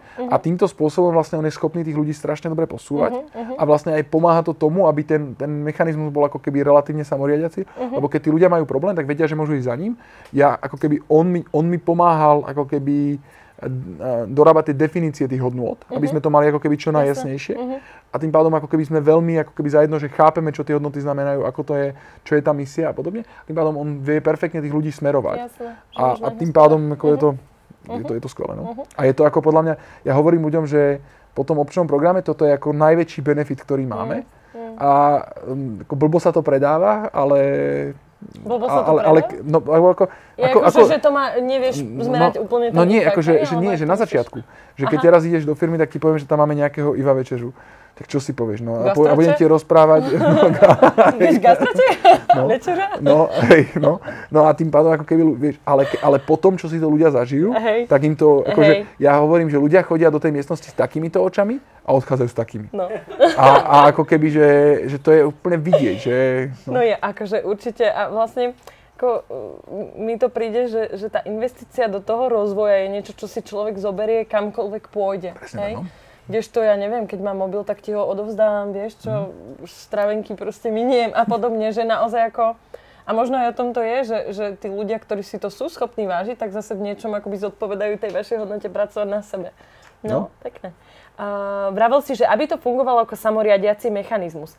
Máte aj nejaké akoby štruktúry, to znamená, neviem, team leader, alebo že niekto zodpovedá niekomu, niekto riadi niekoho a podobne? Hej, ako ono, že toto je, že máme...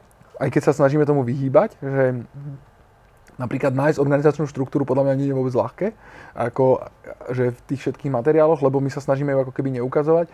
My sa snažíme robiť tzv. Ako my tomu hovoríme, že team-based approach. Že vždy, keď vieme, že čo je náš nejaký cieľ, my si každý kvartál si stanovíme nejaké ciele, tak sa snažíme povedať, že OK, kto je zodpovedný a kto sú nejakí ľudia v tom týme, ktorí on potrebuje na to, aby to dokázal spraviť. No a v tom prípade ako keby sa snažíme robiť to, že ten človek by sa mal primárne baviť s tým, kto je ako keby vedúci toho projektu. Áno. Miesto toho, aby sa rozmýšľal, že kto je v nejakej reportingovej line. Ale to tam musí byť, lebo ako keby zase slovenské zákony neumožnia, lebo človek musí schvaľovať, ja neviem, ako keby, že nie, aj dovolenky, aj tie dochádzky a takéto veci, ktoré v nejakých systémoch to človek musí odkliknúť. Takže niečo také existuje, ale snažíme sa to minimalizovať, aby to ako keby nebolo veľmi vidieť. Nie je to vždy ľahké a ako keby skoro každý, kto príde do Experience, sa na to pýta.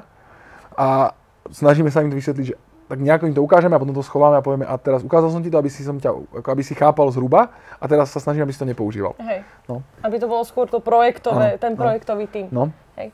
A funguje to, alebo sú ľudia, ktorí moc nevedia a chodia? Ja, to sa ťažko, ako, neviem, môžem sa pýtať aj Lukáša, že ako sa na to pozerá, ako neviem. Ako na začiatku človek je kúsok, že strátený, ale potom to vyhovuje. Si vravím, že to je taký ten test, že ťa pozorujú strateného a že či sa ujmeš, alebo sa neujmeš. Ono to je práve ako jedna z tých vecí, že vlastne človek je presne taký, že vlastne je taký trochu ako keby hodený do vody a čaká, že čo sa bude diať. Ale on zistí, že nič. A teraz, no a tým, ako keby, keď otázka, ako dlho bude čakať, a ako, že už sme mali aj to, a mali sme teraz prípad, čo ako relatívne seniorného človeka, ktorého sme mali ako v UK najatého, a on v podstate skoro 3 mesiace čakal. Už není s nami. Ale ako sa nedočkal. No, a ako, že ako keby nie pre každého to je, ale našťastie ako relatívne ako keby máme vysokú úspešnosť. Akože, že neviem, nemám to teraz presne zmerané, ale ako keby tých ľudí, ktorí od nás odchádzajú, je veľmi málo, ako keby v porovnaní s tých, ktorých príjmame. No. Tam človek aj spozná ako viacej kolegov, keď je nútený, tak proste chodí po firme a pýta sa, že čo, Hej. Takže sa rýchlejšie aklimatizuješ. No. Peťo, máme otázku. Či máte vo firme zamestnancov aj živnostníkov? Ak áno, ako u nich budujete integritu a lojálnosť? My to vôbec ako keby, že sú niektoré pozície, kde sa to dá a sú pozície, kde sa to nedá. Ako keby mať živnostníkov. Kde sa to dá, kde to legálne možné je a ako keby, kde sme dostali potvrdenie od ako keby daňových ľudí aj ako právnikov, že to je, tak v podstate tam ako keby mávame. S tým, že ako keby, tak aby to bolo legálne v poriadku, tak tých ľudí máme ako nejakým spôsobom ako keby, že odlíšených ako keby formálne ale ako vnútorne, čo sa týka benefitov, nerobíme žiadne ako keby rozdiely medzi tými ľuďmi a snažíme sa proste na to pozerať tým spôsobom, že je to jedno, že väčšina tých ľudí, ktorých máme ako živnostníkov, tak väčšinou to býva o tom, že tí ľudia majú ešte nejaký ako keby side business a my toto úplne podporujeme. My v podstate hovoríme, že nám nevadí, keď majú side business, pokiaľ, že Exponea musí byť hlavná priorita a a nesmie to byť tak, že ako keby ten človek má, že ako keby, že startup ako na strane, ktorého dúfa, že raz to bude to najväčšie. To nepodporujeme, to tým ľuďom hovoríme, že keď chceš urobiť startup, tak to choď urobiť poriadne. Lebo úspešnosť startupov, ktoré sú založené popri práci, je, ja neviem, 20-násobne nižšia ako tých, čo sú ako keby urobené normálne. A plus ono to má strašne zlý mindset pre toho človeka. Ano. Takže toto nepodporujeme, ale ako mať business on the side, takže predpokladám, že aj Lukáš proste má nejaké ako keby tie svoje SEO konzultácie a podobne. A pre týchto ľudí sa nedá spraviť ako zamestnanec, lebo ako by to potom spravili. A takých ľudí vlastne sme schopní potom mať ako expertov alebo na nejaký topik a tam to úplne dáva zmysel to mať. Ale ako keby, že a lojalitu, ako keby integritu v tomto, že... Chcem sa to spýtať, keď hovorí, že pokiaľ máš človeka, ktorý je konzultant alebo obchodník alebo akýkoľvek pozícii, hlási sa ku tebe, vie, že má sa ísť nejaký biznis, ale má tú túžbu makať u vás a vidí v tom zmysel?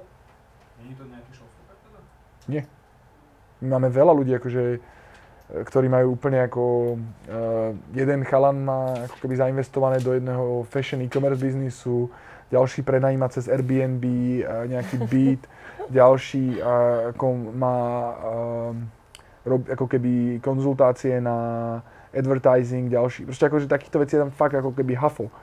Že teraz sme najali chalana, ktorý má nejakých 4 ľudí, ktorí mu jazdia Uber na jednom aute a proste ako... No. Podnikavci. No, a ako keby, že prečo by mi to malo vadiť? Ja len viem, že ako keby, že títo ľudia, keď to zjednoduším, že tam je to jednoduché. Buď ich nemám, alebo ich mám takto. Lebo ako keby, že to sú ľudia, ktorí sú prirodzene, majú tú svoju slobodu a to majú na prvom mieste. A plus, títo ľudia sú ako keby, že tí sú skvelí. Lebo oni sú naučení prioritizovať, oni perfektne ako keby, že ja napríklad nemám vôbec rád ľudí, ktorí dlho pracujú. Že teraz som bol, v piatok som tam bol zhodou okolností dlho, lebo som mal proste ešte nejaký meeting a boli tam ľudia a moja otázka na nich je, čo robíš zle, že tu si? Lebo ja nechcem, aby tam pracovali dlho, lebo keď pracujú dlho, tak potom v podstate ako keby, že človek robí chyby hlúpe. A teraz ja by som chcel, aby pracovali. A títo ľudia sú oveľa lepšie schopní ako keby prioritizovať, lebo boli naučení nejakým spôsobom multitaskovať a vedia si lepšie ako keby prioritizovať tú prácu. A zároveň ako keby tým, že musia aj ako keby v takýchto biznisoch, proste sa musia pozerať na cashflow a trochu a rozmýšľať ako biznisov, to je super. Takže dá sa povedať, že... Dobre, spokojne. Dobre, bolo zodpovedné. Ja môžem potvrdiť, že to je tak, ale ja osobne som sa rozhodol, že teraz nechcem prijímať akože ostatné joby, lebo že chcem sa tomuto naplno venovať. Len teraz sa bojím, že toľkokrát si povedal proste, že Lukáš robí SEO konzultácie. Počkaj, môj zajtra to máš. Tak len strojnásob cenu a keď niekto zaakceptuje, tak potom to správ. Facebooku vybuchne hlava, počkaj. Takže vlastne dá sa povedať, že prístup k budovaniu tej integrity nie je iný ako u iného zamestnanca? Áno. Len niektoré veci sú kvôli právnym záležitostiam inak ošetrené. Áno. Ale mám aj pocit to, ako si o tom hovoril, že vlastne zodpovednosť im dávate a tí ľudia, ktorí to vedia prijať, aj tú slobodu, aj tú zodpovednosť, tak tí fungujú a zostávajú ďalej. Ktorí nie, tak to sa ľahko ukáže a vlastne to sú tí ľudia, s ktorými... Ale ono si na to tí ľudia ako keby relatívne dobre vedia zvyknúť. Akože ono, a potom, že ako, čo je blbé potom je, že ako keby sa im strašne blbo ide do nejakej inej firmy. Ale ako keby zase, že tí ľudia sú dokonca niekedy tak asertívni, že si takéto podmienky vedia presadiť aj v nejakej inej firme, čo je akože v niektorých veciach pozitívne. Ale ako ono to je oveľa prirodzenejšie človeku, než to, čo je vytvorené v tých ako keby korporáciách. Ale zároveň je to ako keby ťažké udržiavať ako keby v nejakej veľkej škále. A teraz je otázka, že dokiaľ to vieme udržať takto. No, no to ma vlastne aj zaujímalo, hej, že ty si vravel, že tú štruktúru musíte mať, ale že ju vlastne aj schovávate. Mali ste ju vždy, alebo to prišlo s tým, jak ste rástli? A s tým vlastne tieto veci, hej? My už vždy raz za čas, keď niekto sa na to dlho vypytuje, tak ju spravíme, ako keby, že updateneme a potom zase na ňu zabudneme a takto. Takže ako keby ona vždy nejako existovala, otázka len, že ako bola up to date. Dobre, super. Akú máte fluktuáciu? Aké boli najčastejšie dôvody, ak niekto odišiel? Ďakujeme. Že čo je ako keby pozitívne je, že, a to je ako, že zase, že touch wood, jak sa hovorí, ja nemám stále žiadneho človeka, ktorý by odišiel, u ktorého by som to fakt ľutoval. A že teraz je prvý človek, ktorý nám odišiel, u ktorého taký otáznik. A teraz ten človek je dobrý, ale strašne sa mu pokazil mindset. A ako tam, a to je otázka, že ako v tom mindsete, aký mal, tam nebolo dobré, aby bol a on sám odišiel. A čo znamená, že sa pokazil? Aký? No, v podstate ten človek prestal byť, jak by som to nazval, ako prestal hľadať riešenia a začal ukazovať, prečo niektoré riešenia nejdú. A teraz ono to bola nejaká kombinácia proste, že tam boli nejakú chvíľu, boli proste nejakí ľudia na kope, ktorí takto nejakým spôsobom rozmýšľali a ako keby tento človek sa ako keby, keď to tak poviem, nakazil. No a teraz tam nikto z týchto troch ľudí není, ale ako toto je ako keby jediný nejaký človek, u ktorého by som dúfal, že ešte sa možno vráti a je tam, ja neviem, on mi povedal, že 20% šanca, tak uvidíme, hej. Že tiež povedal, že si na pol roka ide vyvetrať hlavu a potom uvidí. Ale okrem toho nám ako keby, že neodišiel nikto, s kým by sme ako keby my boli fakt, že spokojní a on by odišiel. Čo je ako keby podľa mňa extrémne dôležité, lebo keď ako, to je ako, čo sa týka kultúry a čo sa týka ako keby recruitingu, je to jedna z najdôležitejších metrík, akože ja neviem, jak sa to hovorí, ale proste ako keby, že ľudia odchádzajú a firma by nechcela, aby odišli. Áno. A toto je ako keby ako fakt dôležité. No a keď odchádzajú ako keby, že z druhej strany, tak ako napríklad sme mali sme jednu dievčinu, ktorá bola napríklad, vyzerala, že veľmi šikovná, aj ako všetko dobré a potom proste po nejakej jednej diskusii o hodnotách prišla a povedala, že bude chcieť odísť. A bavili sme sa s ňou, že prečo. A ona hovorí, že pochopila, že v Exponei sa snažíme robiť veci vždy najprv 80-20, proste, že ako spraviť 80% výsledku za 20% času. A veľa vecí tak necháme a nedotiahneme ich ako keby ďalej. A ona rada robí veci iba na 100%. A povedala, že chápe, že jej to nevyhovuje, lebo vlastne ako keby ona ide tým veľmi postupným spôsobom a ako keby za tých 20% času ona nemá žiadny impact. A ona ho má až za 80% času má 80% a za 100% času potom má 100%. Ale lenže nám tí klienti toľko času nedajú.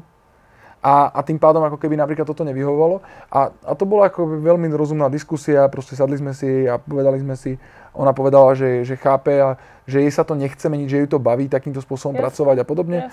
A tak sme sa dohodli, že odišla. A ako väčšinou to bývajú nejaké takéto veci a rozmýšľam akože v salese je to samozrejme ťažké, ako keby na sales robiť v tomto svete je extrémne ťažké, ako tam tie výsledky musia byť a tam sú nejaké odchody občas.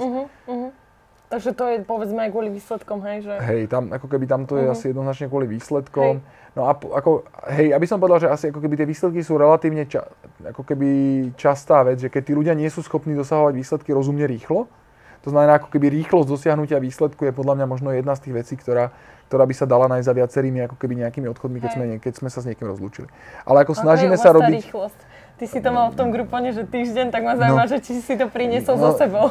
No nie, že ako napríklad my sa na to pozeráme tak, že ako keď chceme byť globálni, tak proste my nemáme inú možnosť ako byť rýchli.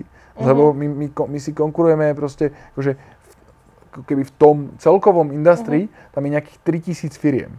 A teraz my sme sa dokázali dostať do nejakého stavu, kedy si reálne konkurujeme asi s 10, že sme ako keby tým ostatným ako keby ušli tým, že máme oveľa širšie produktové portfólio a to, čo robíme, už ako keby nevie, ale ešte aj s tými 10 tam je ako Salesforce, Oracle a podobne a to sú proste firmy, ktoré do tohoto biznisu lejú proste ako keby, že napríklad len Salesforce bude mať ročný sales marketing budget $500 miliardy. Hej, a teraz ako môžeme byť lepší ako oni? Len tým, že ako keby musíme byť oveľa viac ako keby smart, musíme byť oveľa viac focused, proste, že robíme iba tie správne veci a musíme byť rýchli. Musíme rýchlo testovať, čo funguje, čo nefunguje a ako keby to, čo funguje a musíme byť ako keby na tej špičke. My nemôžeme sa pozerať na to, čo robia ostatní a kopírovať to, lebo to ako keby by sme nikdy nič nemali šancu úspieť. Musíme byť na tej špičke a skúšať. A teraz, ako to dá, a keď človek skúša, tak nikdy nevie, čo bude fungovať. A robiť niečo poriadne, keď nevie človek, ako my sme, ako veľa vecí, ktoré sme urobili, sú úplne zahodené. Ale vďaka tomu, čo sme urobili, sme sa naučili toľko, že dneska vieme, čo funguje a to, čo funguje, nám prináša pomerne veľa peňazí. Vidím, že vlastne fakt ako je u vás dôležité aj to prinášanie tých výsledkov. A mňa to zaujalo aj v spojitosti s tým, ako si vravel, že ten jeden chalan, u ktorého by si bol vlastne celkom rád, keby sa vrátil, tak mal akoby taký trochu zlý alebo pokazil sa mu mindset. Ako lebo toto sa mi trochu aj podobá na to, keď človek už je, povedzme, tak trochu vyhorený. Tak stalo sa vám to, že vám vo firme niekto vyhorel? Riešili ste to potom nejak? Ja si myslím, že tento človek sa dá povedať, že ako aj on by to o sebe možno čiastočne povedal, že ako keby vyhorel.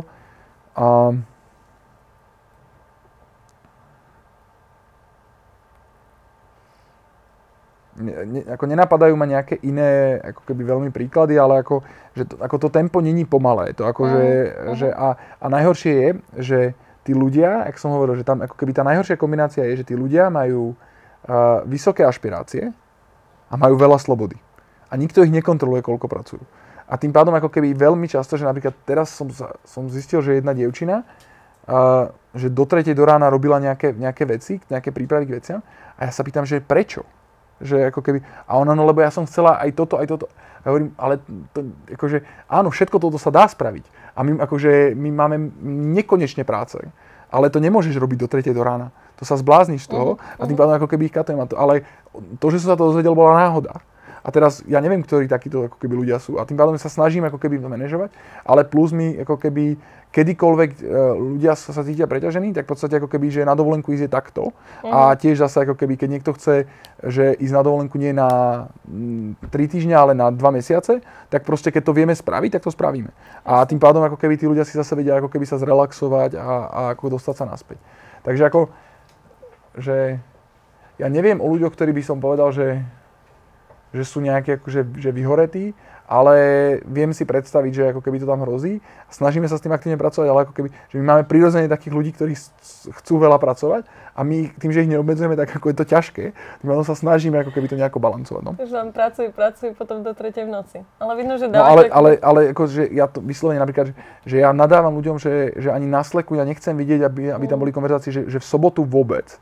Že keď tam niekto niečo napíše, tak ja sa s ním hneď bavím, že prečo, ako keby, lebo to rovno naštve, ako keby, že to ako, a potenciálne naštartuje do pracovného mindsetu ďalších ľudí.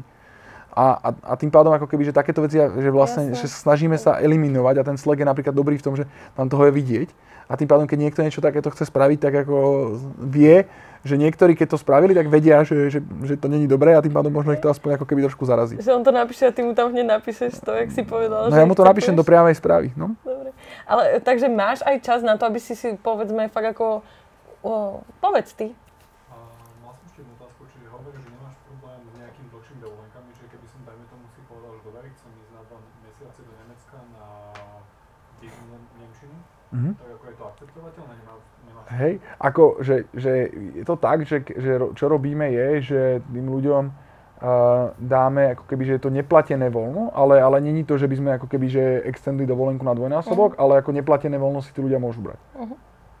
A ako keby vnímame to ako, že je to zase niečo dôležité, že napríklad špeciálne pre programátorov, že programátorský job je dosť ťažký a tá ako keby tá level sústredenia a proste tí ľudia chcú vypnúť a proste ísť napríklad na mesiac preč.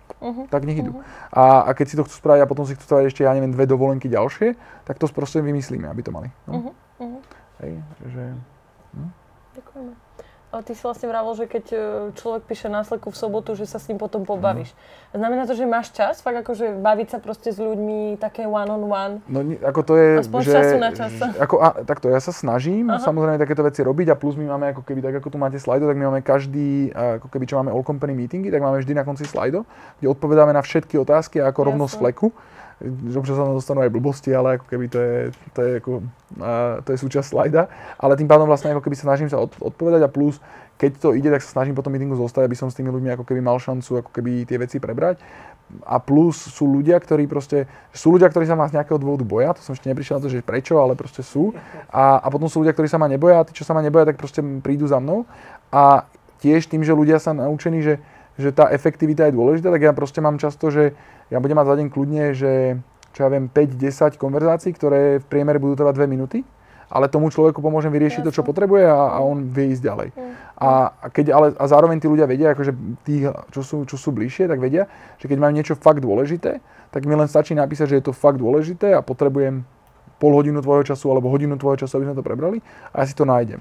A keď to naozaj dôležité je, tak to spravíme na budúce. Keď to nie je dôležité, tak mu poviem, že ako daj si pozor, lebo keď to spravíš druhýkrát, tak už je to habit, hej, a ako podobne, ale tým pádom ako keby, že tá dostupnosť tam je a ja sa snažím si na seba nebrať príliš veľa vecí, aby som presne ako keby mal kapacitu pomáhať v tých veciach, ako keby, ktoré sú, čo nie vždy ide, ako vždy to záleží na tom, čo sa deje všetko v tom tíme a kde je proste nejaký gap a podobne, ale ako snažím sa a teraz akože rozhodne nepracujem nejaké že šialené hodiny, akože som mal, že Groupon aj McKinsey som mal viac ako 60 hodín v priemere a teraz to mám podľa mňa niekde, ja neviem, okolo 50, čo pre mňa je že veľmi dobre manažovateľné ako keby a plus mám absolútnu flexibilitu. Napríklad teraz, keď som vedel, že idem sem, čo bola tam miscommunication, tak ja som išiel ešte na hodinu a pol som išiel domov a pomohol som ľudské, že som postrážil malého, aby sa ona mohla aspoň osprchovať a aby proste ako keby, dávno som hodinu a pol som ako keby robil držiak na dieťa,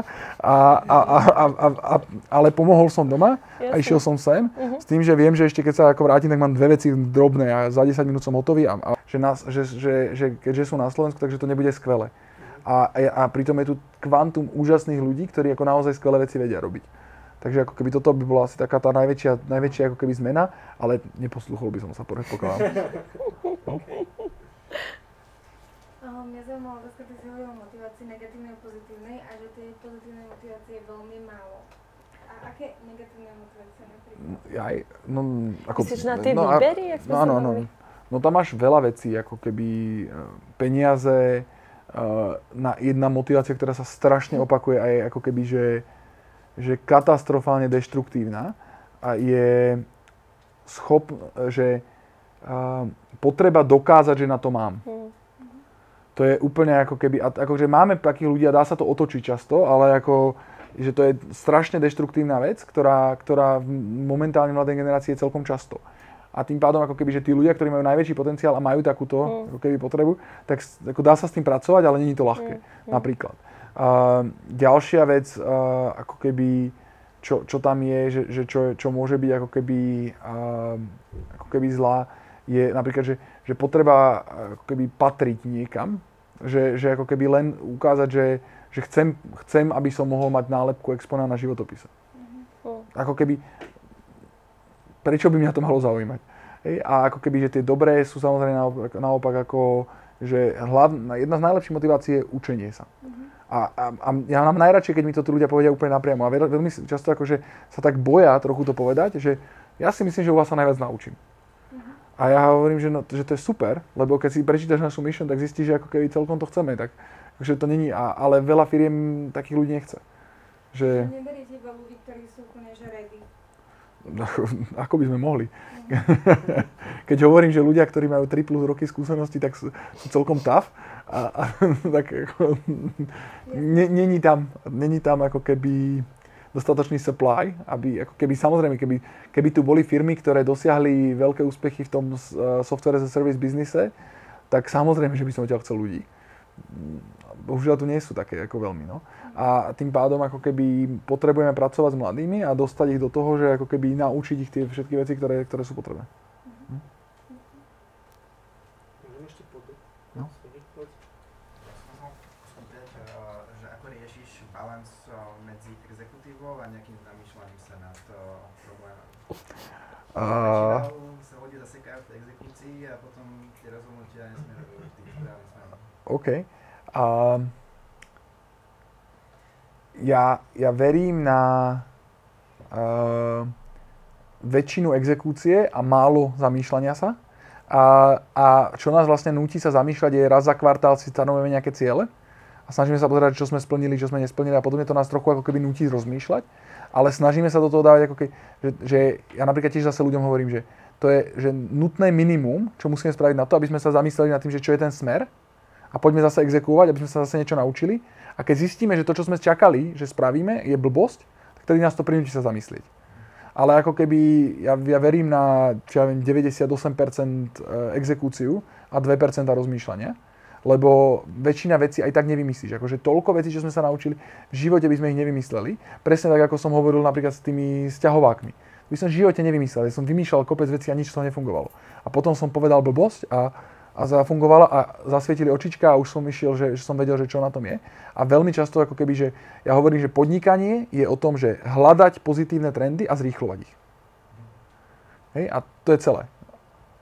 Hej? A tým pádom ako tam nepotrebuješ veľa rozmýšľať. A ako keby áno, že zase ako s Ivanom Krenkom tie diskusie sú o tom, že on vidí 100 rokov do budúcnosti a potom z toho sa vrátiť a pochopiť, že čo.